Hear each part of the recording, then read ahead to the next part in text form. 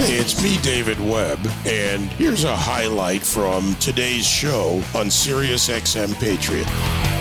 Speaking of Venezuela, among many other countries broken by the evils of dictatorial regimes, whether directly communist or more closely related to communism, it's an apt moment to go to my next guest, Ambassador Andrew Bremberg, president of the Victims of Communism Memorial Foundation. Some things of note, Ambassador, in the recent news, if you will. You have, for instance, the city of Boston that once denied a municipal raising of a flag for a Christian flag, but would easily raise the flag of the People's Republic of China.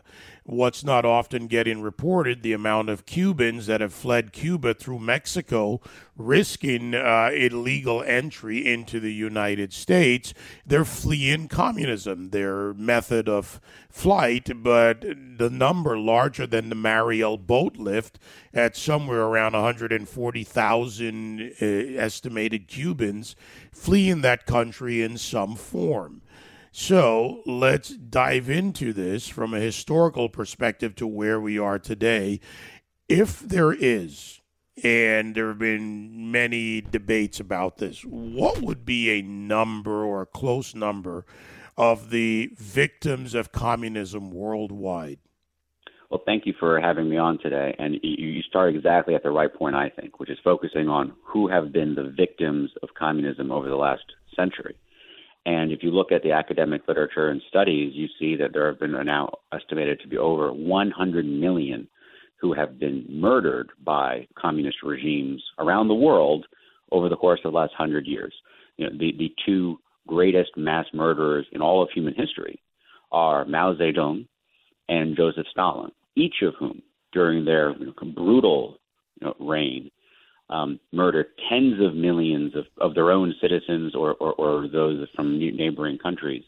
And then importantly, we also focus on here at the Victims of Communism Foundation, not only the memory of the 100 million murdered by these regimes, but still today, as you pointed out, the 1.5 billion people who still live under communism today. You know, the debate comes up at times, and I'm not sure if you know this, but at one point I actually attended the communist group meetings in New York City. I wanted to see what they were doing. That ended after a while when they figured out I wasn't there to join them. But they were working for their cause. That's the way I put it. They were promoting it. They believe in a new, this time it will work communism. Now, on its surface, I think many Americans would say, well, no, come on, that's not going to grow in America.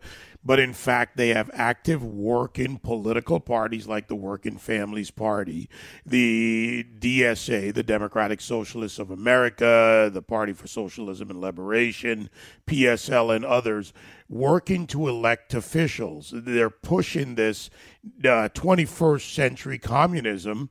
And in like fashion, on that scale you mentioned about China, China is exhibiting various forms of influence under the CCP banner, whether it's the debt trap, read investments around the world, purchasing influence and power. And this is going on in small Caribbean islands and right here in America. Oh, without a doubt. When I served as the U.S. ambassador to the United Nations in Geneva, it was stunning to me to see the real aggression and decided purpose that the Chinese government has now put forward in terms of how they are trying to spread their reach and influence around the world and here into the United States, which was just very, frankly, terrifying to see, particularly how little response that was getting from other countries and even parts of the United States to that. So when I left government, that's what motivated me to come here to the Victims of Communism Foundation to do everything we can to educate Americans about the communism, both its crimes in the past, but also those still taking place around the world today. I think of those who could help this, and I'll use a friend of mine as an example. He survived Nazism. He survived communism in Hungary. He has seen this change from two dictatorial regimes, and now he sees a growing leftist movement worldwide, which, if it continues down its path, and it has in some countries, leads to change. I look at Latin America, for example, and at a recent conference where there were former ambassadors like yourself and others, party leaders, officials. When you look at these countries, Peru, Chile, you look at the growing movements, Honduras, what recently happened in the elections in Colombia, there's a wave, maybe not a big wave, but there's a consistent wave. How do you educate and at the same time wake people up? Because if there's not an effort to stop this, it will keep going. No, exactly. I mean, a point you touched on before of the potential sympathy, particularly among younger Americans, for the idea of communism, or this kind of idea that, well, maybe it hasn't been tried right before. What we've seen is what is essential is that they are genuinely, and this is unfortunate. I mean, this is a failure on behalf of the United States, our kind of country, our society. They have never been informed of the terrible victimization of humanity at the hands of communism over the last century. So very basic facts so that they understand. So then when they're pressed with this idea of, oh, doesn't this sound like, equality for all? This sounds like a great idea. And if this is what communism is promising, doesn't that sound good? But they have to understand and learn the basic facts that everywhere it has been tried, it has left a trail of murder and mass repression of millions and millions of people. And you learning the personal stories, like one example you were just referencing, of people who have actually lived or escaped under these communist totalitarian regimes, to tell people about their personal experiences, we've found to be incredibly powerful in helping shape younger people's minds and understandings of communism, and kind of immediately they exhibit a strong revulsion for these ideas. Like, wait a minute, I don't want anything like this. I mean, this is horrible in terms of these brutal crimes, the level of surveillance, oppression, what's going on under these regimes, and we can talk about both those in the past in Central and Eastern Europe under the Soviets, but also those today under the Chinese Communist Party, or what we see in Cuba and Venezuela, and now, as you just mentioned, trying to spread throughout Latin America. And the real consequences for real people and their individual lives and what they have to suffer through. That's what I think is most compelling to young people today, to understand, whoa, this really is an evil ideology.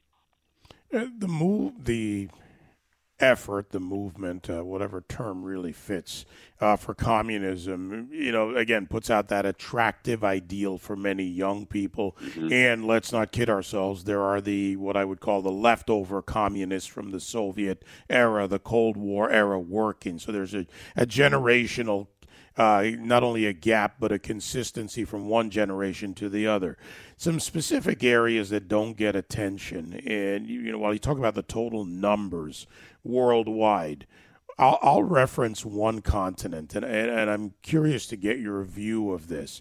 Communism, first of all, does not care about ethnicity. Whether you're black, whether you're white, or any other ethnicity, self-identified, blended, doesn't matter. Communism doesn't care, but it uses, case in point, Black Lives Matter Global Foundation, with huge influence among some blacks, not all in this country, but too many, is a communist organization. Their founders, Patrisse Cullors, Alicia Garza, Opal Tometi, with Nicolas Maduro, their videos, their statements, their interviews for all to see out there, stating that they're trained Marxists. And many in this country, and I'll start again, while they don't care about ethnicities, many blacks fall under that umbrella going along with a communist effort, and I think many don't recognize it. But then I take it to Africa, and that gets brought into the conversation. Communism is in part, along with other issues, colonialism and China, a big player, and Islamism, a separate issue. But communism has helped to keep Africa in a subjugated state economically, culturally, and otherwise. How does the world not recognize that? Well, certainly. I mean, in Africa, particularly in the 1970s, you had waves of communist revolution taking place. And again, in those instances, you saw, again, trails of massive death, murder, and huge economic destruction. And of course, Africa has continued to struggle today, economically recovering from some of those periods. But as you also mentioned, now are falling into these, debt traps and relationships with the Chinese Communist Party. I would just also add that closer to home here, closer to the United States, just over in Cuba, the incredible repression happening under the dictatorship now. I mean, in 2021, 2022, we're coming up on the 1-year anniversary of the largest protests happening across Cuba in decades, just last summer, which has mostly been led by Afro-Cuban dissidents and artists, and so that while communists, as you said, didn't care about race issues, but some of the most prominent and biggest victims of communism have been throughout history, and we see it even still today, ethnic and racial minorities, whether it is Afro-Cubans in Cuba, those the Uyghurs, who are Muslim ethnic minorities in Western China, in terms of the incredible repression having place in Xinjiang, these massive concentration camps. That our organization recently published the Xinjiang Police Files, the first documents of their kind, tens of thousands of documents from a hack of Chinese police state computers, showing the first photos ever from inside the camps. So all of these stories are so incredibly important that young people need to learn and understand, so that we don't either fall prey to the allure of communism, and also that we stiffen our spine and recognize we need to come back and confront these evil communist regimes that are still terrorizing parts of the world today. My guest, Ambassador Andrew Bremberg, president of the Victims of Communism Memorial Foundation. As we're having this conversation, another thought comes to mind, and it's a year that I want to ask you to give us a perspective on. The year is 1921. In 1921, there was an expansion of efforts to build political parties and political efforts. For example, in 1921, the first official party in Africa was in Rhodesia at the time for the communists. Here in the United States, the foundation of the Democratic Socialists or Democrat Socialists of America, DSA. And around the world, we see common threads in periods of time. So whether it's early 21, late 21, or around that history's there. And it's missing, deliberately omitted or otherwise. I think we need that effort to put the history and the track together to go along with 100 years of communism. Mm-hmm. Well, I want to thank you for bringing that up, because that is actually a specific element addressed in our brand new Victims of Communism Museum that we have just opened here in Washington on January 13th, just 2 blocks from the White House. I encourage everyone to come visit. I'll just address this point you raised.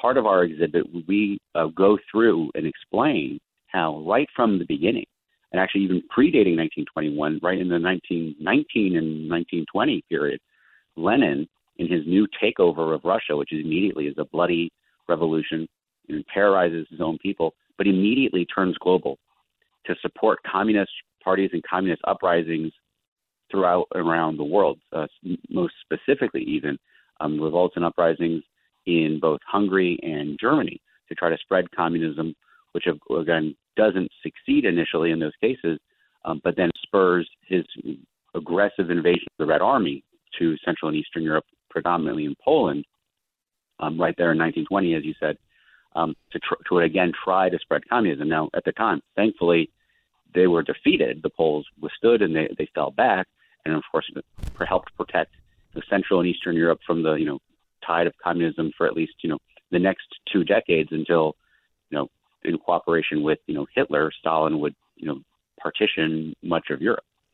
How, and by the way, I always thank you for your efforts. It's important to know that, but how can we expose more people? I know there's media, there's lots of efforts out there, but the classroom concerns me, the teaching of civics and structures in government, of systems of government, so people can draw the contrast for themselves. But this is a huge challenge, and in part technology along with perversion of the education system by direct rewriting of history or omission of history, has been effective for the left. Yes. So we have focused our resources on two primary ways of help educating young people. One, this brand new museum that I mentioned that is just now opened here in Washington. We want to encourage people to come see. Our website for the museum is vocmuseum.org, so please see that. But then the classrooms is where this is taking place, or where I say where this is not taking place, where the education of understanding about communism and its victims has been totally absent. So we have created a curricula resource. We're creating a new web-based curricula resource that will be available soon in schools so that teachers and students on their own can access this material and learn about this information. But I want to say we know that that's not enough, just creating the material. We have to make sure it gets used, so which is why we've been so active in states and are thrilled that the state of Florida has passed and several other states are working to pass legislation that requires that as part of their civics or history or their high school and various parts of their education are required to learn about the victims of communism. So this was a bill that was just passed last year in Florida.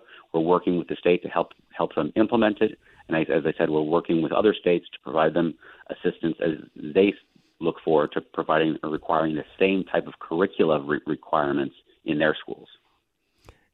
Ambassador, I guess an exit question for this purpose. We'll be talking again. Believe me, I am sure of that. The human rights issue, for everyone listening, the understanding is needed, in my opinion, that this is in many forms, whether Uyghurs in China, Venezuela, Cuba, Africa, for that matter, anywhere. The human rights issue, we hear the cries from many of we believe in human rights, but communism, more than any other regime, by the numbers and the length of time in its history, has been the biggest violator of human rights. That is absolutely true. And in my experience when I was serving as the U.S. ambassador, I had the opportunity, or you might say misfortune opportunity, to work with the UN High Commissioner for Human Rights, where, this sounds like an important position focused solely on human rights, and it was constantly just disappointing that, on behalf of the United States, pressing this office, the commissioner's name is Michelle Bachelet. Fortunately, she had just recently announced that she will no longer serve there at the end of the summer. She's not seeking another term after her embarrassingly, I would say, disastrous trip to China, where she basically mouthed to Chinese propaganda on behalf of the regime rather than speaking the truth about the gross human rights violations. But I think you touch on a really important point, that all of us care about human rights, and it motivates us, our views towards liberty and freedom, and why those things are so important, because they're the most essential elements of actually protecting human rights.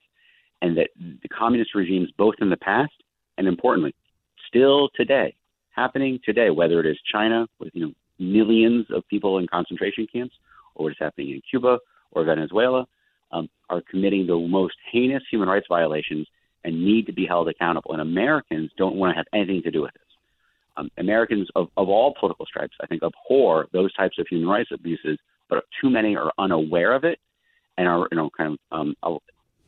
unfortunately happy to be ignorant and not have to face the reality that if we care about our values, we have to stand against this type of communist oppression.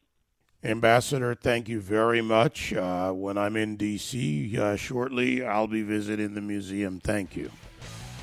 Can't wait to host you. Thank you. Thank you. Ambassador Andrew Bremberg, president of the Victims of Communism Memorial Foundation. Their website, victimsofcommunism.org. You can join me live on The David Webb Show Monday to Friday, 9 to noon East on SiriusXM Patriot 125.